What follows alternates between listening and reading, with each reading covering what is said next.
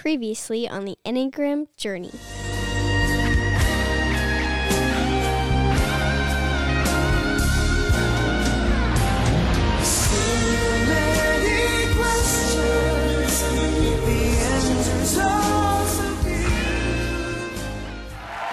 Please stand for the 43rd President of the United States, George W. Bush. How do you like me now, huh?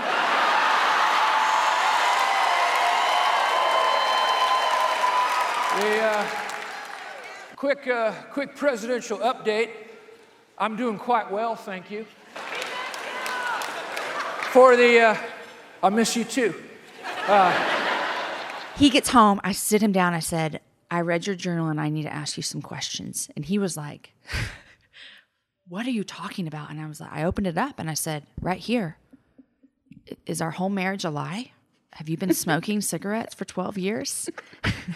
And he's like, Jamie, it's like I'm just making like a connection. Like there's it's a metaphor of a sin that's causing a cancer in my soul. And he's like, I'm a songwriter. I'm an artist. This is not, I don't smoke cigarettes. This is the thorn in Paul's side. And so my girlfriend texted me. She's like, are you okay? I've been praying all day. And I'm like, yeah, everything's fine. We're good. But it was that I went all the way. Yep. You are now listening to the Enneagram Journey podcast with Suzanne Stabile. My name is Joel, and today's episode is the final chapter of our interviews with the Enneagram Daily Reflection Series authors. And we wrap it up with that number that Suzanne says holds all of our communities together, Enneagram 6, Beth Leach. She's a pastor at Christ Church of Oak Brook in the western suburbs of Chicago and the author of Emboldened, Radiant Church, and 40 Days on Being a 6. Before we get to Tara and Suzanne, this is your reminder to sign up for the upcoming event with Suzanne, the Reverend Joseph Stabile, and Brian D. McLaren. Where will we go from here? We had a Zoom meeting recently preparing for it, and when we were signing off, I was so happy that I wasn't the only one. Everyone mentioned about how we were already excited for the event, but now after talking and discussing and preparing for it more, we're all just really jacked. It's going to be phenomenal. They're going to share their stories, the trajectory that their lives were on, what happened, what shift happened, and how they got to where they are now. We're going to be talking about Enneagram and discernment, faith and love, and having confidence in yourself and your relationships with God as you move forward. If any of this sounds like something you want or need to hear, or you want more information, visit the link in the show notes or lifeinthetrinityministry.com/wherewillwego, and you can sign up there as well. You can join us in person in Dallas or register to join online. If you're listening right now and you're saying to yourself, that's great, Joel, I'm already signed up, but I'm really curious if Suzanne is teaching in the Houston, Texas area on March 5th. Well, you're not going to believe this. She is. March 5th at Tomball UMC, The Journey Toward Wholeness with the Enneagram Godmother. Visit lifeinthetrinityministry.com/tour22 for more info and your ticket, and we'll see you there. And now, Suzanne and PTB. Life without therapy is a disaster. I have the best. I dedicated this book to my therapist. Yeah. She's been life-changing for me. Yeah. I part of my teaching is everybody needs a therapist and everybody needs a spiritual director. Yep, and I have both. Yeah, me too. Yep. And I don't know. I don't know how I would do what I do if I didn't. Yeah. Oh, me too. Me too. Especially as a 6. Yeah. Having that guidance and assurance is just a spiritual director, but also to help me learn how to discern. Yeah. And hear God's voice instead of depending on someone else to tell me. Yep. Okay, Tara Beth, I'm so thankful for your work, all of it. I'm thankful that I get to know you. I'm particularly thankful because you represent a significant number of people who hesitate to speak up for and represent themselves. And you do it really well. So every time we find ourselves in a position through the year where we really need a 6, if we can't get somebody to sign up, we're just going to call you and say, okay, we got to have you. There's this big hole. If we don't get you, we got to have you. So with that lead in, our connection to one another first is through the Daily Reflection series, which is great. And you wrote the 6th book for that. And that makes me thankful, grateful, hopeful. And I want to just talk to you about being a 6. If there's something about the book that you want to point out, I want you to. If you want to talk about the process and whether or not it was difficult for you or if it felt too vulnerable, I'd love to hear about that. I want everybody to get to hear as much as I can pack in an hour of you talking about being a 6. Thank you. I'm so really just honored to be here and really to sit and talk with you. How fun. Thank you for having me. It's our gift. So I just want to say you like hit a grand slam at the Enneagram Daily Reflection series, all day Enneagram event. And yeah, so the only interactions I've had with you were that day seeing you, and then when we got to do the stance conversation. Yes. So that's right. That was fun. Yeah, it was so good. I was like, all right, I like Tara. Yeah. Thank you. Do people who love you call you Tara or Tara Beth? Or people who love me, it depends. So my parents call me Tara Beth. Uh-huh. My husband calls me Tara. My best friend calls me Tara. And friends around like church often call me TB or PTB, like for Pastor Tara Beth. So I really go by any one of those. Okay, sounds like if I want to be parental, I can do the Tara Beth, and that's right. Yeah, if I want to get a little closer, I'll go with Tara. That's right. Yeah. Great. Very good. Okay, I know that 6s tend to doubt themselves. Mm-hmm. And depending on where they are on the continuum between phobic and counterphobic, that doubt is greater or smaller. Mm-hmm. Is your life public enough, and had you already written enough that writing a daily reflection for 40 days felt like something you could just kind of walk into? Did you look back over it and say, I don't think I'm going to put that entry in the book? Yeah, so because I do have somewhat of a public ministry and have been writing publicly for some time, writing publicly is not as scary to me as it might be for others that are just starting out doing that. And also, I'm a preacher, and I'm very vulnerable in my preaching and in my storytelling, very vulnerable. And so, So writing publicly, almost like 40 journal entries, may not have been as scary, except this particular one for me were full of very, very like vulnerable stories that I thought a couple times, do I really want to put this out there? For example, I've never written about the fact that, I had trauma growing up. Or writing about, the day that I found out my dad had cancer, and I was, among our staff, and the staff had to start, just some real like moments that I don't know, like I would necessarily, like I question, like, do I want this in there? Because once it's out there, it's out there. Mm-hmm. Well, I'm so thankful that you left the vulnerability in, because I believe your work, not just in this book, but in your preaching and pastoring and your other books, I believe that you will give 6s permission to trust their instinct to trust other people. Mm. I hope so. I hope so too. I hope so. I, as you know, am apologizing to everybody for the time when I taught that 6s were either phobic or counterphobic, because I now know that's not correct.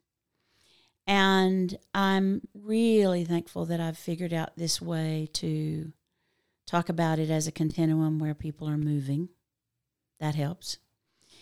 And I believe that you so get that you're not always counterphobic, that there are times when you are and times when you aren't. Can you talk about these things first?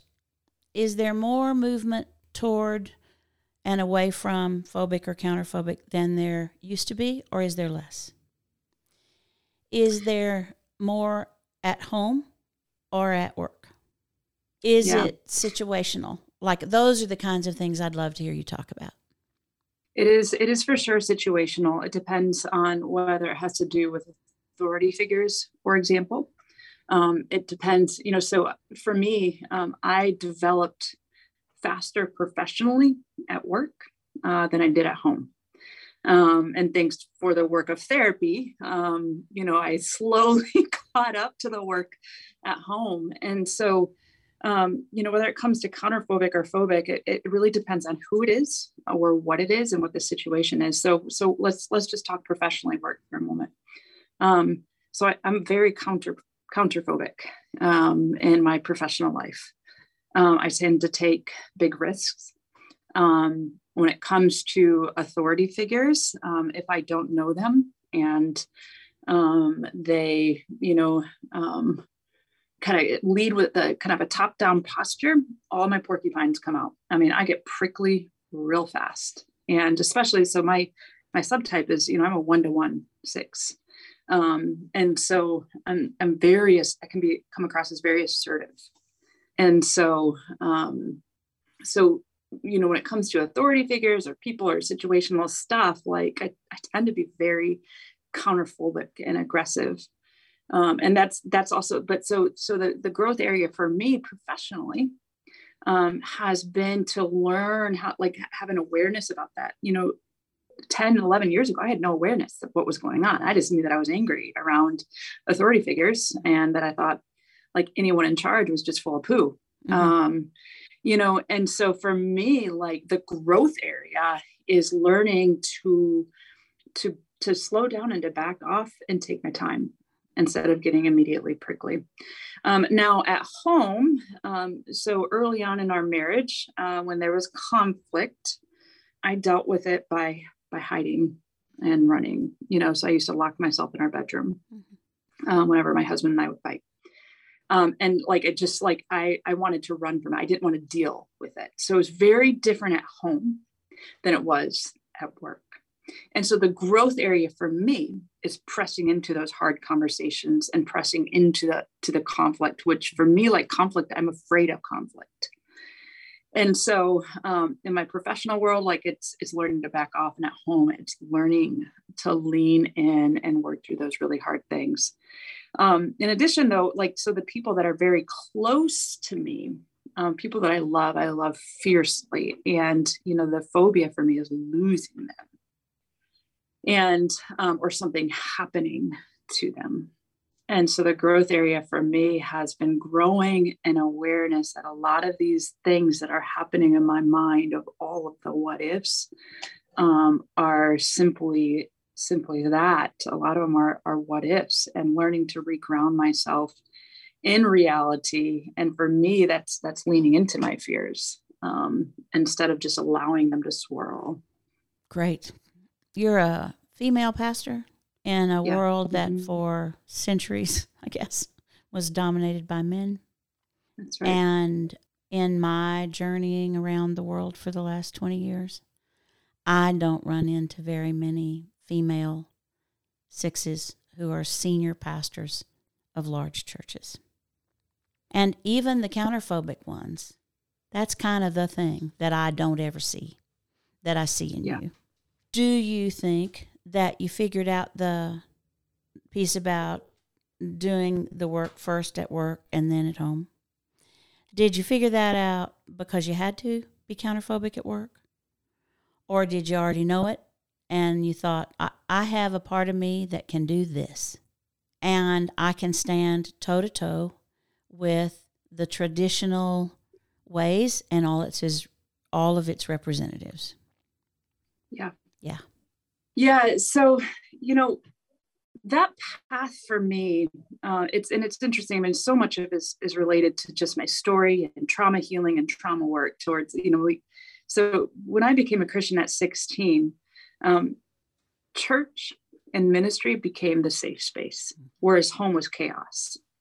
And so, my trajectory in ministry was safety, flourishing, and kind of just this like gradual, like uphill, almost kind of an escalator, until everything imploded, which we can talk about another time, or later. And so it was, in ministry, when I started realizing that there was this thing called sexism, and that there was, just lack of affirmation of women in ministry, that women were being sidelined. And so I ended up finding myself in situations where I was going toe to toe with authority figures, who had active roles in marginalizing and sidelining women. And so for me, as a 6 with distrust of authority, it came out quite aggressively in the early years, and very much calling out. Through a lot of work, and the Spirit has definitely toned that down, but then so moving into, though, becoming a senior pastor was just a whole other ball of wax for me, and one that I was woefully unprepared for as a 6.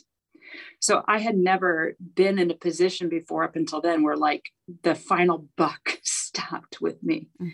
I had been in leadership positions, but I always had like an executive pastor or a senior pastor that I could go to for assurance. Now, all of a sudden, people were looking to me for the assurance. And my first year as a senior pastor, dealing with what you call the committee, in our minds, that inner committee, was terrifying for me, because I didn't want to make the wrong decision. I didn't want to upset these people. I didn't want to upset those people.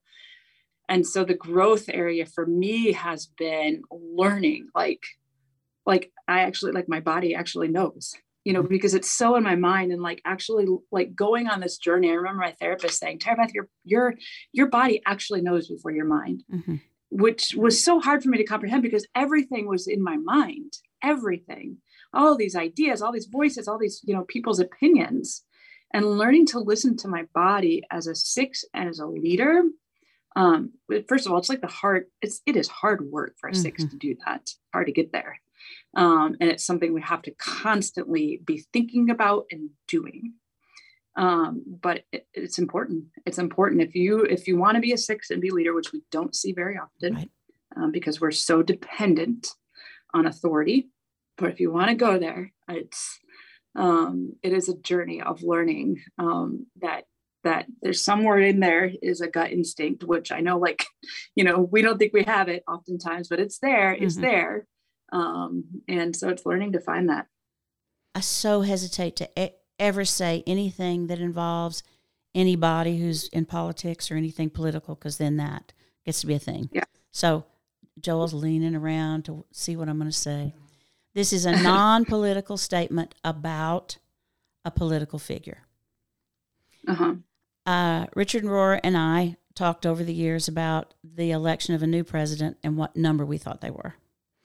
And, I would get my answer in my head first before I asked him, because I knew I would just merge with him if he was different than me. And we were right on most of the time. He and I agreed that George W. Bush was an Enneagram 6. Yeah. And the reason I'm bringing that up is just to say that there are not very many 6s who are in leadership anywhere where the buck stops. And that means that he's a good person to read and to read about. Right. And you are a good person to read and to read about, because you're there. And nobody can talk about your perspective but you. You have to be the one who says, this is what it looks like, this is what it feels like, this is what I think is happening. So I'm bringing that up only for that. And I can back it up with the fact that he happened to be in the church where my husband was on staff for 5 years, and last 5 years until May. Well, he is. Like, Yeah. he is a 6. Yeah. Oh, I completely. So I've read that in several places that he is one example of a leader that's a 6. And so I wanted to learn about him. And I remember when this year, this 9/11 anniversary, there were several documentaries that came out. And one particular documentary, I watched again his speech at Ground Zero on 9/11. And I saw myself in him.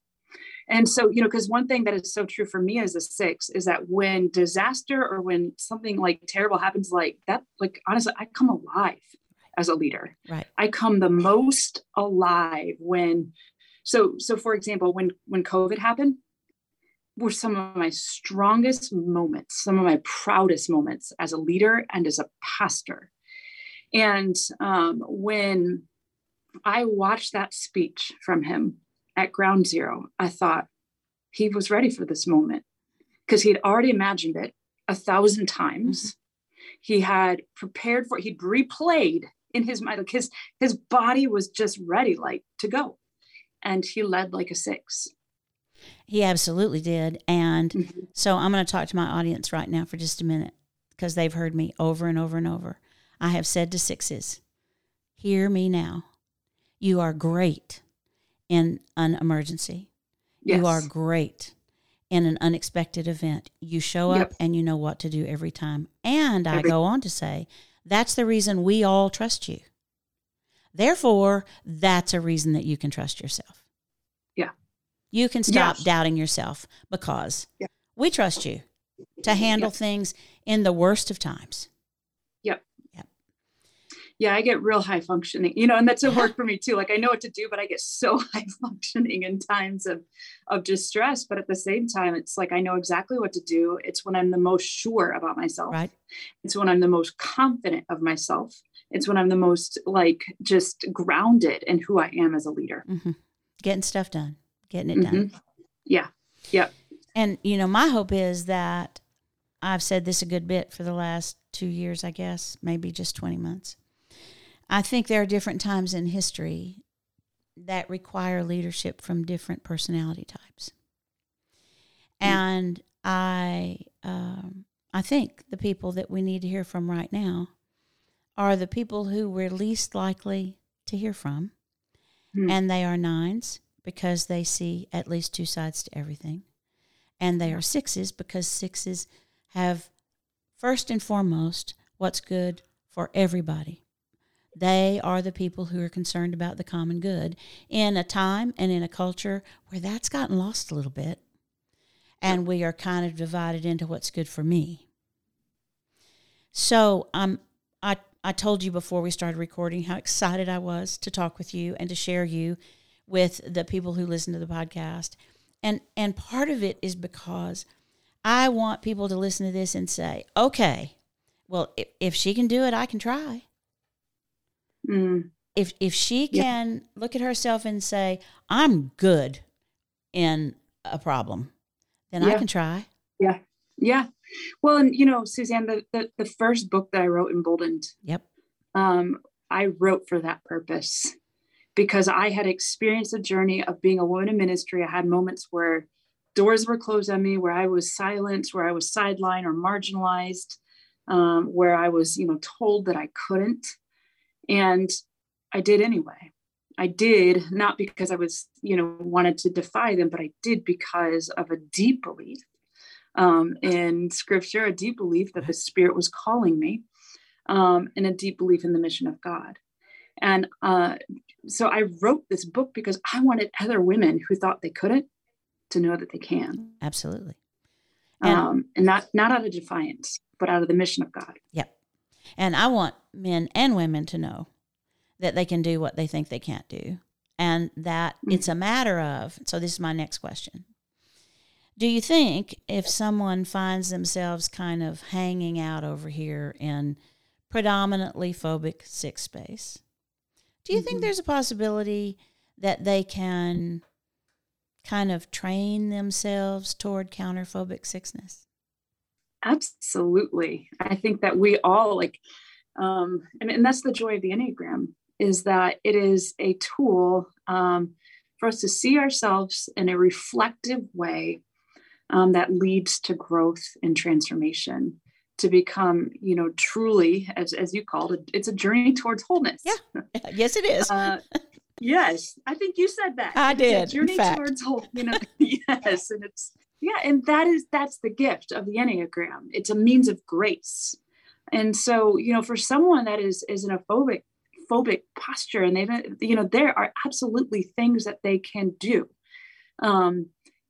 So for example,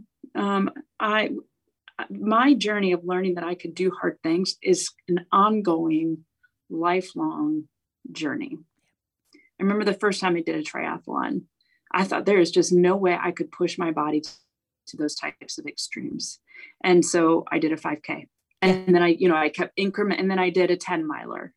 And then I, worked towards a trial. And that for me was a practice. It was an embodied practice to begin to learn and rewire my brain that I could actually do hard things. And that sounds, someone might be saying, well, that sounds like success. Like but for me, it actually, I had a fear of pushing my body.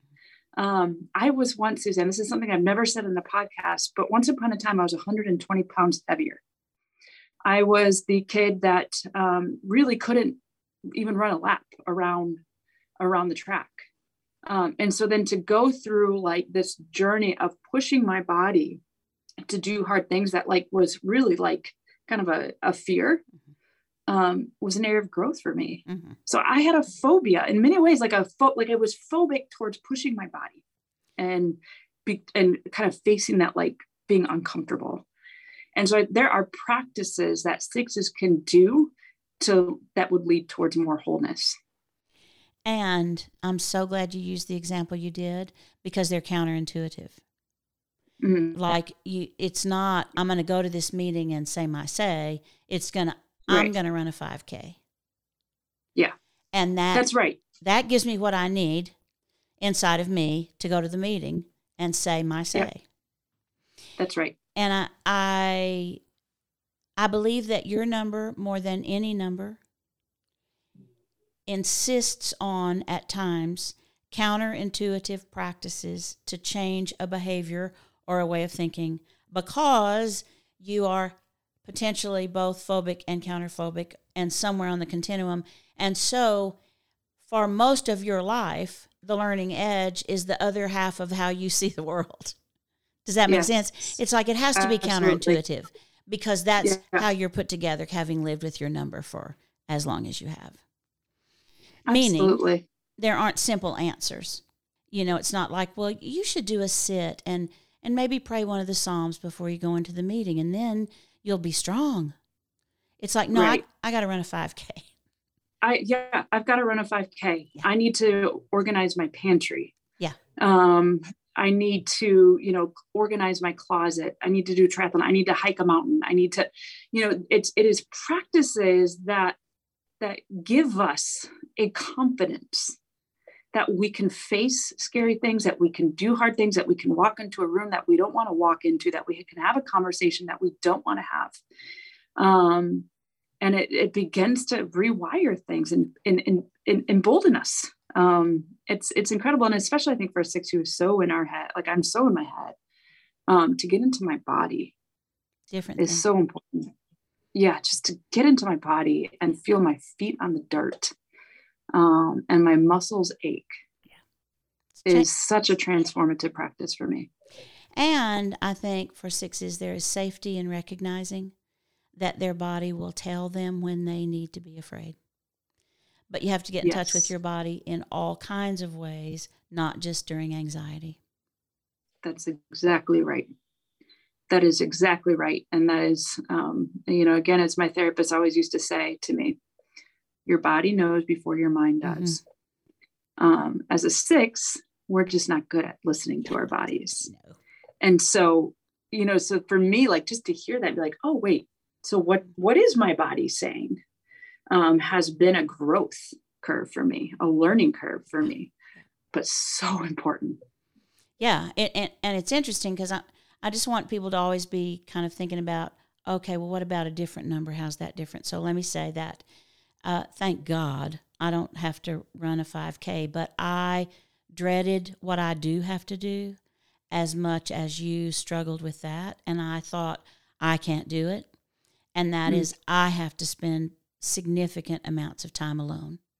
Oh, yeah. That's my growing edge. I can't do it otherwise. Yeah. And I also have to learn to listen to my body. A lot of people talk to me about trauma, and that's probably because they know I've experienced trauma.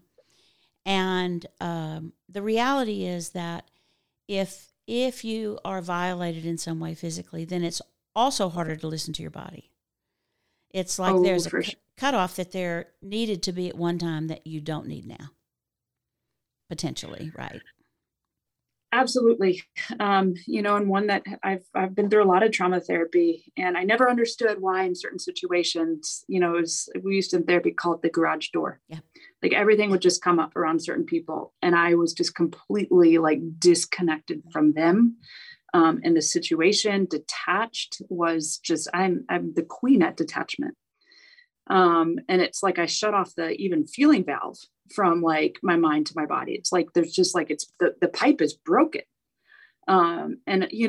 Which is a necessary sometimes thing in like scary situations, maybe, but it's for sure a trauma response. And for me, like fixing that pipeline between my mind and body has led to healing and wholeness. Yeah. All right. There are so many questions that I marked as the most important question. Like I'd think of one and I'd think, oh, that's the most important one. And then I'd think of another one. Oh, no, that one's the most important. This one's very important. Talk for a bit about what you think the difference is between counterphobic 6s and 8s. Particularly then, I'd like for you to start with general, and then a particular conversation about female counterphobic 6s and 8s. Yeah, so the motivation is very different. And, an 8, and I hope you'll correct me where I get this wrong, because I don't know what it's like to be an 8. Right. I know what it's like to be a 6. But, an 8, like it comes from more of a place of authority and power and leadership. And a 6, the motivation is fear. And so it's often a situation or someone, that maybe causes, a little bit like of angst and anxiety or distrust. And so me moving towards that is a way for me to deal with that inner like kind of anxiety that I have going on in me. And so it's not necessarily coming from a place of, I want to be in charge here, I want to be an authority here, or I want power.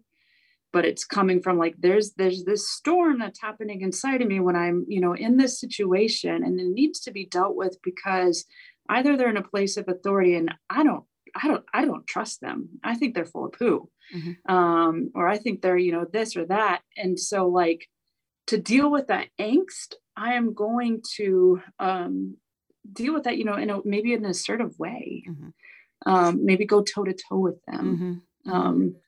Whereas an 8, they're looking around the room and they're wanting to know, is anybody in charge here? Like, I don't think that they are. So like, I'm going to just assume the position of authority here.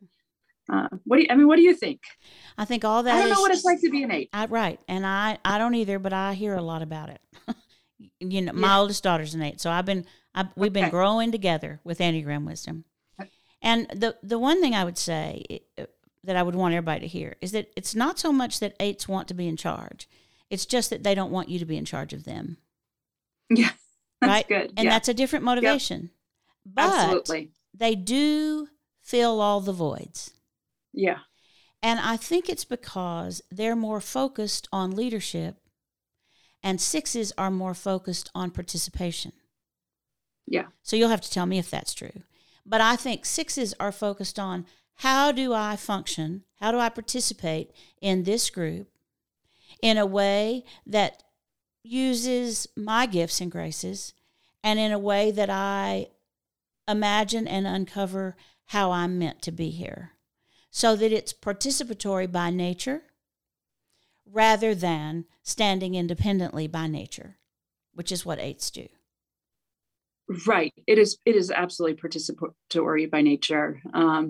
there's a sense of wanting to be arm in arm, of togetherness, that we're kind of a moving unit together in the team that I'm working on. And so, yeah, for sure, more dependent, participatory, and togetherness, so working in a team, I can work with an 8. But if there's trust built, and that takes time for there to be trust built, not always a lot of time. I mean, sometimes I can be a quick sell. I'm sorry to interrupt you, but do you know they have the exact same issue? They don't trust anybody either. Yeah. So they're deciding if they trust you while you're deciding if you trust them, which is kind of a fascinating thing to think about when you're both so strong. Absolutely. And I do think, and I don't know, like I tend to struggle the most with 8s. And especially, especially unhealthy 8s, so like, for example, like my executive pastor here is an 8, and we are the best team. Mm-hmm. And we work so well together, but he's done a ton of work.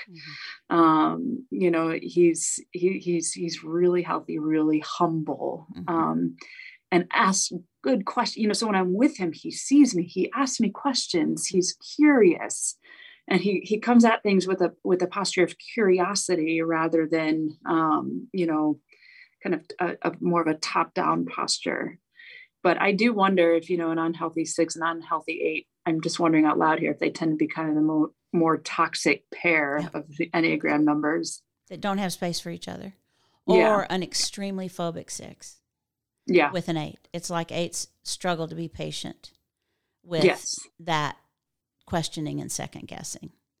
Not that they don't need to learn to, but they just struggle with that. Absolutely.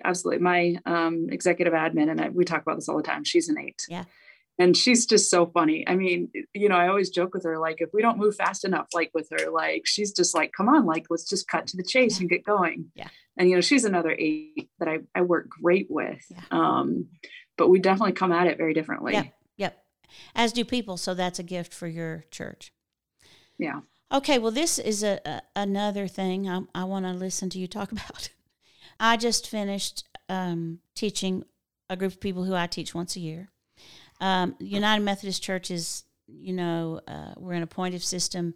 Bishop, district superintendents make up the bishop's cabinet. They are the go-between between the congregation and the pastor, all that. And once a year, I teach the district superintendents it started out our jurisdiction, which is 7 states, but now it's a broader group than that. And I've just come out of teaching them. One group that I've been teaching for several years, so they're more advanced. Another group that's new this year, so I'm doing beginning work with them. And in the more advanced group, one of the things that I heard that I did not expect to hear is that they each had a number of pastors who are deciding coming out of COVID to step away from ministry. And they were surprised. They say they shared with me there's no stance reason for it. There's no triad explanation for it. There's no gender explanation for it. It's just people they didn't expect. So one of the things that I didn't have time to ask them that I wish I could have is that I've been teaching for years and years that 6s are the people who hold together all of the organizations that we belong to. They don't leave over stuff.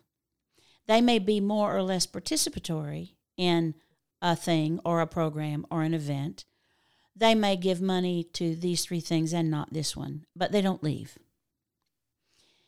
As a 6 in ministry, do you think it's possible that the 6s, few though they are in pastoral leadership, do you think it's possible it's because they're just put together in a way that you don't leave, you figure out how to do where you are because that's your duty, or because that's your responsibility, or because that's your pattern, or all the things? Like, you can respond to any part of that you want to.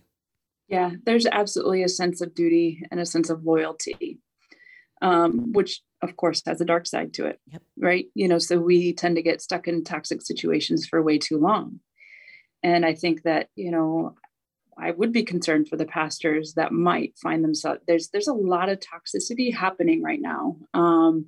In what we call evangelicalism, and churches are having, by and large, a very difficult time pastoring. This is, I talk to mentors who are 75 years old, and they're saying we've never seen anything like this, like what pastors are going through, the polarization. And so it is incredibly hard, and I've lived it. I've lived some really hard months in the last 2 years and hard times as a pastor, with just dealing with the polarization and the vitriol and, you name it. And so, so for me, so I'm watching a lot of my seminary friends walk away from ministry as well. I'm watching a lot of my friends, go through this disillusionment and deconstruction that's just not ending. Okay.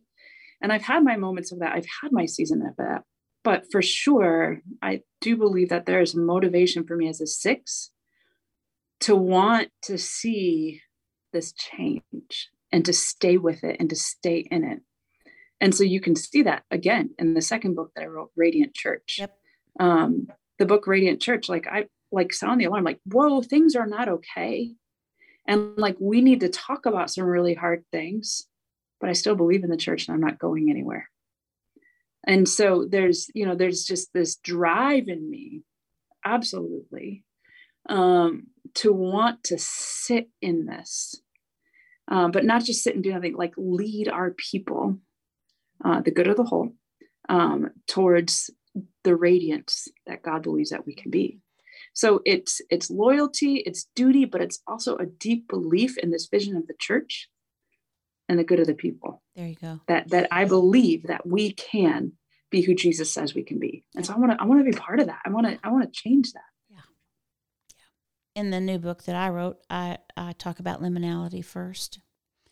And, we're all kind of talking about liminal space right now, but the reality is that I went back through some of my journals recently, and Richard Rohr talked to Joe and me about liminal space 22 years ago, the first time. Mm-hmm. It's bless his heart, if he could just wait for us, we'll get there. Yeah. But here's what he said, and I'm going to quote him. He said, honestly, I believe that liminal space may be the most teachable space. And then he paused, and he said, in fact, I think it might be the only teachable space. Mm-hmm. I think what's happening around me in my church, what's happening around me and what I heard from the district superintendents when I was with them is that people are in camps that I could easily identify as Enneagram stances. They're either on the threshold, trying to deal with everything in real time, or they're asking for things to be the way they used to be because that's what got them through COVID, or they're running ahead to do something new and without thought of what we need to bring and what we can leave behind. And what I'd like to hear your wisdom about is that as I've listened for the last month, and this is the first time I brought this up anywhere, I think what's happening is nobody's asking questions. Yeah. There are no questions. There are just all of these very bold statements. Absolutely. And asking questions is your gift. Mm-hmm. As a 6. It's not the only gift you have. You got a bucket full. Mm-hmm. But asking questions is the gift of the 6. Mm-hmm.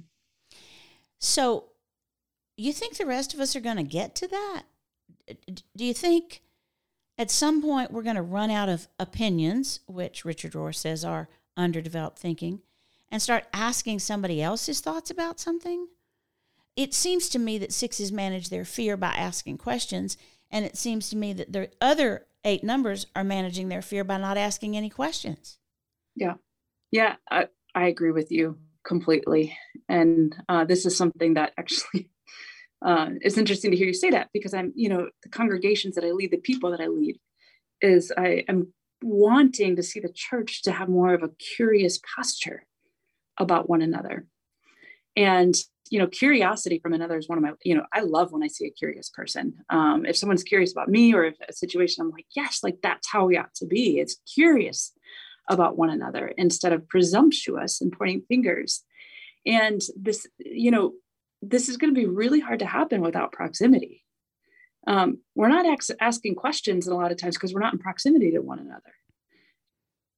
We are making statements through tweets and Facebook and Instagram. And then, we've got we're being pastored by news, talking heads, and radio who are also making statements. And so there's just not a lot of conversing. So when it comes to difficult things, we're either finding people that we can assume or know that already agree with us and we're in proximity with them. So there's not much to ask. We're just kind of creating this echo chamber of all the things that we agree on.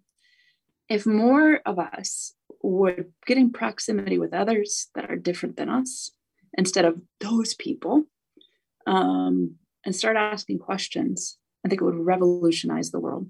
Me too. I don't know how to lead into that, but I generally am so dialed in when somebody's talking that there's never any other thing going on in my head. And I don't think I missed anything you said, but I tell you what I decided while you were talking. As soon as I get off the phone, I'm calling my pastor. I'm going to call Joe, and I'm going to ask Joel to get them all on the phone at the same time. And I'm going to tell them what you just said because I don't want to lose it. And I don't want to lose it because in all of the efforts that I'm observing, nobody's asking questions. And no one's asking. Nobody. And that's got to be the way forward. Got to be. Curiosity can change our world. Yeah. It's interesting because this year I'm closing and we're almost there, but we're not there yet. I'm closing my podcast. The last question is, what are you curious about? And it's kind of breathtaking for some of my guests. They go, and then you feel like you have to say, oh, I'm curious. Like, I'm so curious. And I'm thinking of what I'm curious about because I haven't articulated my curiosity. Right? And sixes are so good at that. Yeah. Okay. One more question I like to ask. And if I have time, I'll do two more. Once I felt like I understood sixes a little bit, which honestly took me a long time. It was, I'm not sure what happened with all that. To this day, if I do a women's retreat for women my age, and a Know Your Number retreat, like the first one, where I'm teaching all the numbers for 40 minutes, and then I have them identify their number. And I'm 71. Women and baby boomers, women my age, and older for sure. If I have 150 women, I will have 60 twos identified as twos in the room. And maybe 10 of them are twos, and the rest are sixes on the Enneagram.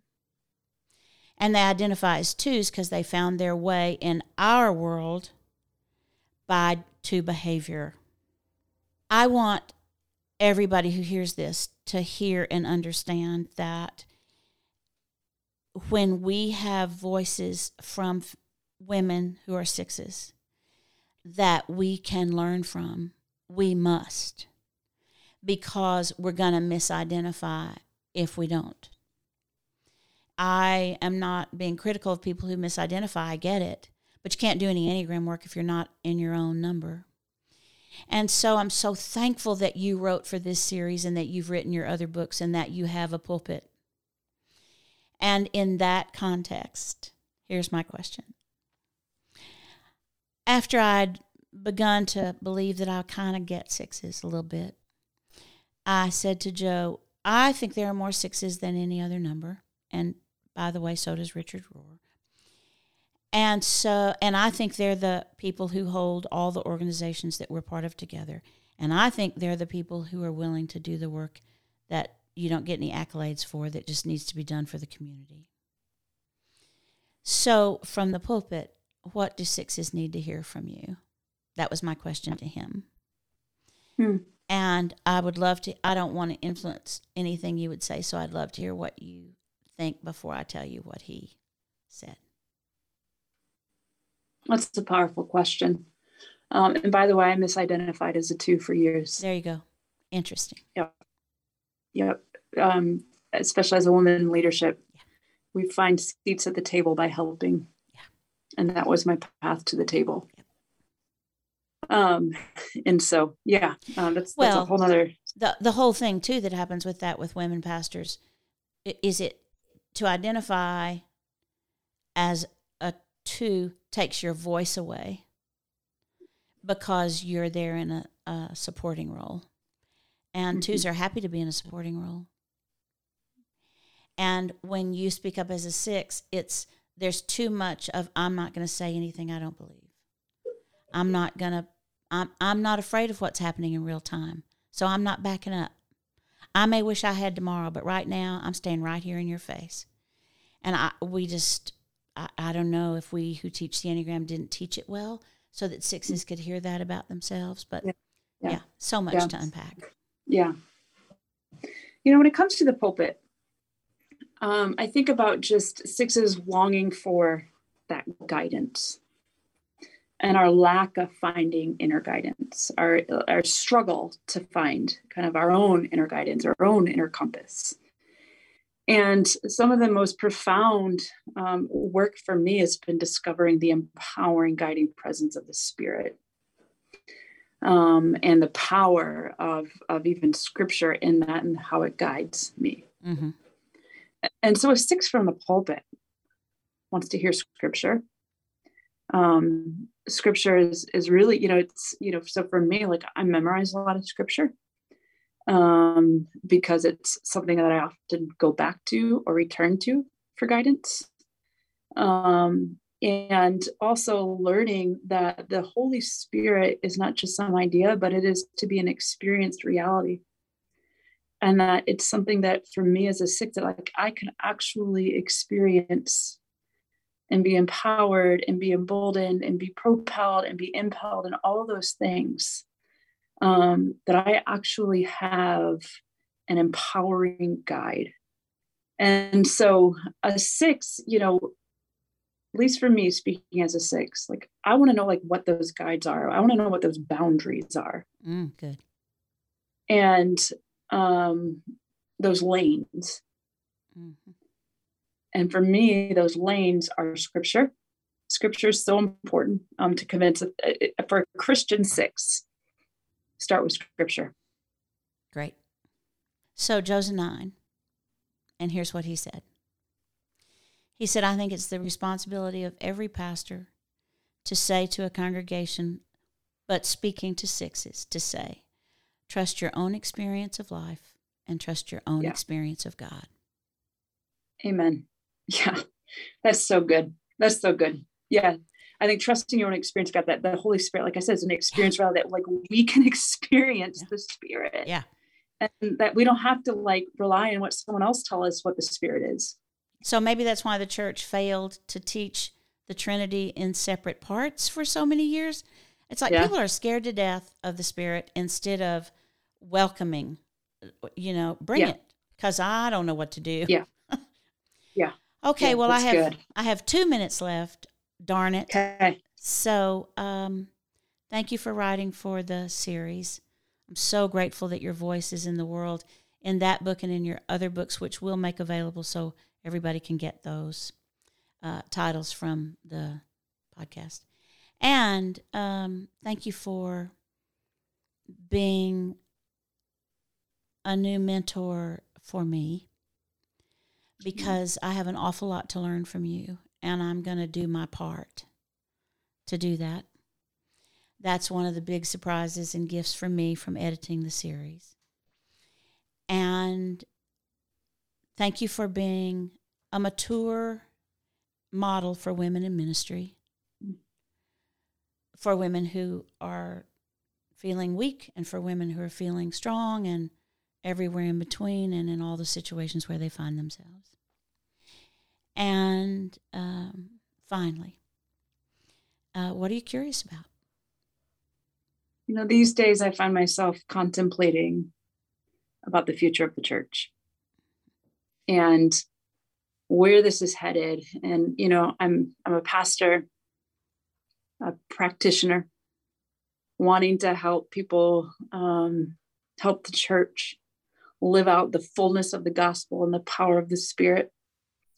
And pastors everywhere right now are talking about like what is happening, and where is this going. And I'm very curious what the church, and I don't believe this is going anywhere. I think, I believe Jesus when he said the gates of hell won't prevail. Yeah, me too. What's this? We're definitely in a shift. We're going through a paradigm shift. What is the church? What's the expression of the church going to look like in 10 years? Yeah, we definitely are. And sometimes Joe and I say in response to that, man, I wish we were younger. And sometimes we say, it's good to be old. Yeah, I know. Part of me is like, oh, like it'd be nice to like, I know. It's kind of, it's so, here we go. Like very scary for me, the thought of someday my generation is going to be the ones like leading this. Yes, yeah. Well, or maybe in many ways you already are.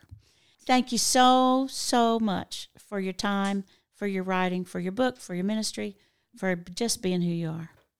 Thank you for your voice, for the ways that you have mentored so many of us, and that you are guiding. I'm sure you hear this all the time, but you're the matriarch for so many of us, the mother. And thank you for mothering us towards wholeness. It's my gift and honor. Mm-hmm. Mm-hmm.